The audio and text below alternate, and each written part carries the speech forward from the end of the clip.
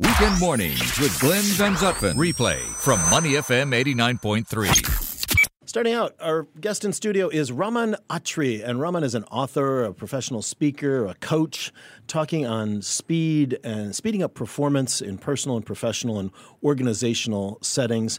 Raman, good morning. Welcome to Weekend Mornings. Thank you so much, Glenn, for having me on your show. I'm really glad to be here. Oh, it's great to have you. And you know, you have done so much, an author of 18 books, and especially on this topic of personal and professional optimization of performance. Tell us about that. What does that actually mean in terms of what you do and how you do it? Glenn, if you see that today business is actually moving at a much faster rate, and organizations typically would want their employees to be ready in a shorter amount of time. Yeah. Because in today's context, time is money. So my research and my writing has been focused on how organizations and professionals can accelerate their performance and reach to the desired level of proficiency in a shorter amount of time. But that's a very big topic to say, how do we maximize performance? How do you break it down? The way it is working is that, one part of this equation is the skills and the knowledge people bring onto the table. Right. And the other part of the equation is what kind of systems of feedback, coaching, mentoring the organization is going to put in place. So these two things have to go in sync with each other. So once we strike the right balance and the right equation among these different ingredients, that's how we basically accelerate performance in organizations. Yeah. And when you try to work with individuals or with organizations, how long is that process? Or does it just depend on how bad they are at the moment? Or, is there a typical sort of time frame that you would hope to see results in performance? Yep. In fact, we kind of did the analysis of about 66 project cases in different organizations. What we realized is some roles would need about 3 to 6 months for somebody to become proficient to deliverables for their job.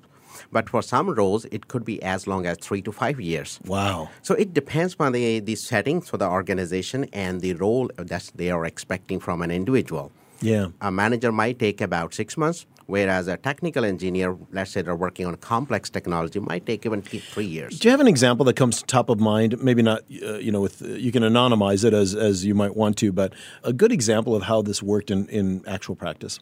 In actual practice, how it works is that, for example, in today's world, the semicon is a big market. But the semicon is moving towards such a level of complexity. Now, what happens is there's a cutthroat competition among organizations there. The big race is about time to market, who can launch their product faster. But now we're talking about a technology nobody has seen before. We're talking about the products nobody knows about that they're going to launch or create. So now the question comes is which organization is going to become competent in given technology faster? So there are, I came across 2 organizations with a cutthroat competition. I obviously wouldn't name it right now. Yeah. But we know that they have been, kind of trying to overcompete each other. And the way it works is that how they leverage their resources, how they leverage their coaches and manager, that makes the difference in regards to who's going to come up in the market faster. So there's a lot of EQ involved in this, the sort of personal style, the personal way that people approach these challenges? Yes, there is essentially the EQ is in fact everywhere now. Yeah. It's the most essential ingredient in the performance. But the key thing is about managers' involvement. Historically, manager has been completely hands-off from whatever their employees were doing. It's more task-driven. But now they are moving into more coaching culture. Managers sit with the employee. They understand that what they're going through. They even participate in the training which employee is going to attend.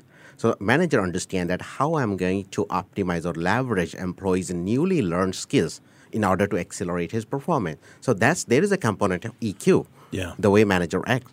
Interesting. In conversation with Dr. Raman Attri, who is a speed and performance for personal, professional, and organizations, how to upgrade that performance skill by people, how to help them learn how to do things better and faster. And you spoke just a moment ago about the managers trying to take on more of a coaching role. But traditionally, this has been a big challenge because a lot of managers aren't coaches. They aren't trained as coaches. They don't actually have that skill set. And of course, if you talk to many rank and file workers, that one of their biggest complaints is often their manager. doesn't understand them or take the time to understand what they're doing. So how do you build in that culture of training and coaching in a level of management that maybe isn't traditionally good at it or know how to do it? Yeah.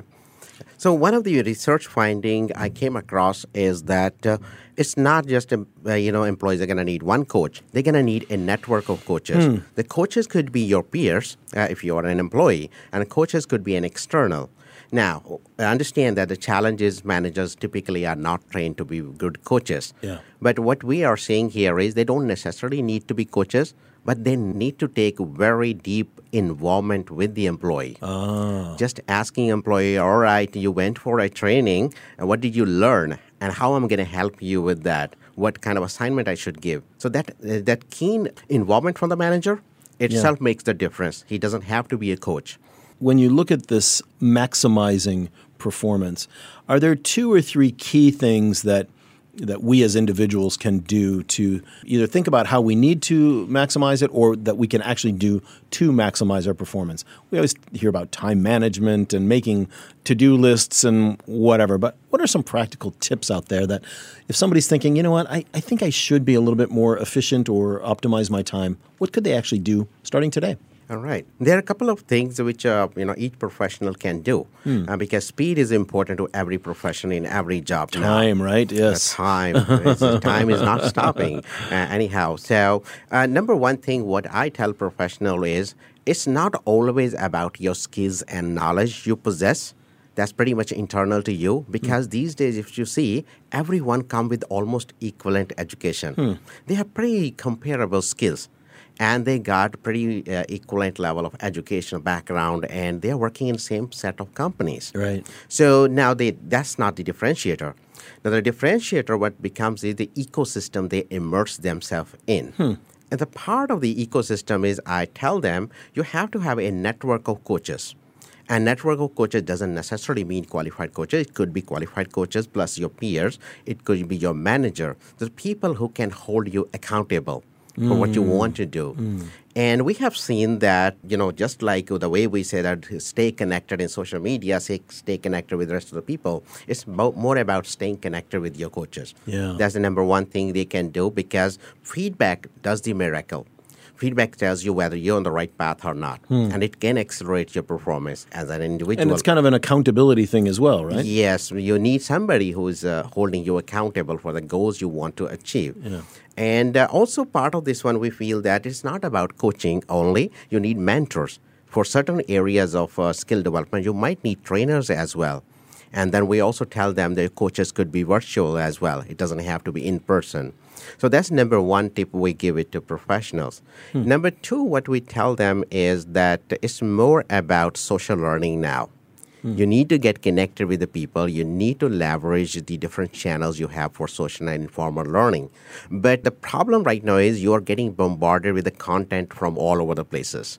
Yeah. You need to be very, very purposeful when you strike this social connectivity and when you go on with this social learning. Right. So that's the second tip we typically give to professional. So once we do the combination of these two basically comes about to be major contributors in performance acceleration. Wow, fantastic. Now, you faced your own challenges over the course of your life. You contracted polio at a young age, and that has led to some physical challenges that you've had. But that has not stopped you. Like I mentioned before, 20 books, 2 PhDs, and a whole bunch of other things, an accomplished keynote speaker and coach.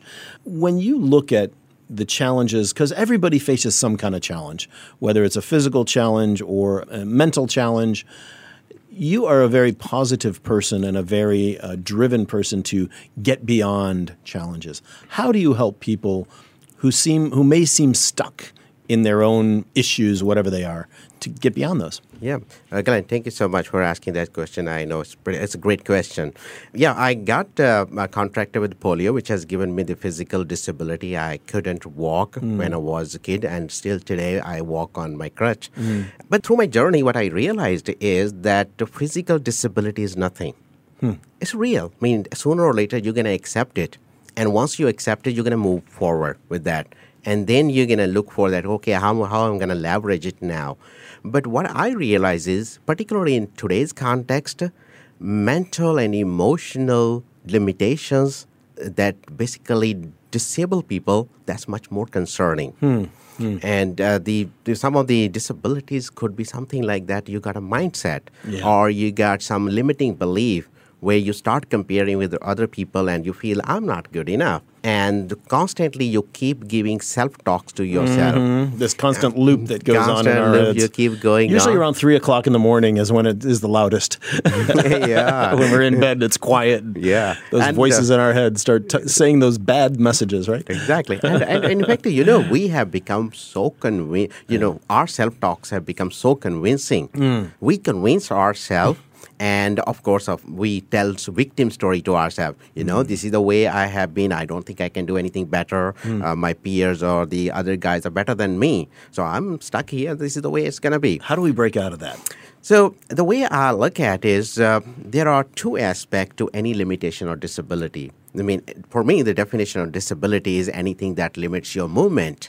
That could be movement in your life toward your purpose or intention. Number one thing is you need to look at is, you got a limitation, whether that limitation has really opened up any window for you. There is always a leverage. I give my example. I was physically disabled. I was made to sit. I couldn't move. But then the way I looked at it, wait a second. Now what I got is plenty of time. And nobody's going to come and gel on me, stop sitting. Right. So I leverage that part of my limitation, and that's how I started reading, I started writing, and I started looking at different things and started being a little bit more artistic. So the things you just mentioned about books, possibly those came out of that kind of disposition I had. I leveraged my limitation into advantages. But that's one part. But then there's the other part is that in some cases, your limitation itself can be an advantage. And in that case, if it is advantage, then you have to use your limitation as an advantage. You might know that some of the disabled guys out there, they have become excellent motivational speaker. So they have basically made their limitation as an advantage. So my tip to people who are stuck in that loop has been, look deep and wide. Yeah. You might be able to see certain windows. You don't necessarily have to break your boundaries, but just look for some windows, and through those windows, you can see the other side of the world. Yeah. Awesome. Dr. Raman Attri, who is an author, a speaker, and an expert on personal and professional organization performance. Thanks so much for being with us today on Weekend Mornings. Great to have you with us. Thank you so much, Glenn, for having me. To listen to more great interviews, download our podcasts at moneyfm893.sg or download the SPH radio app available on Google Play or the App Store.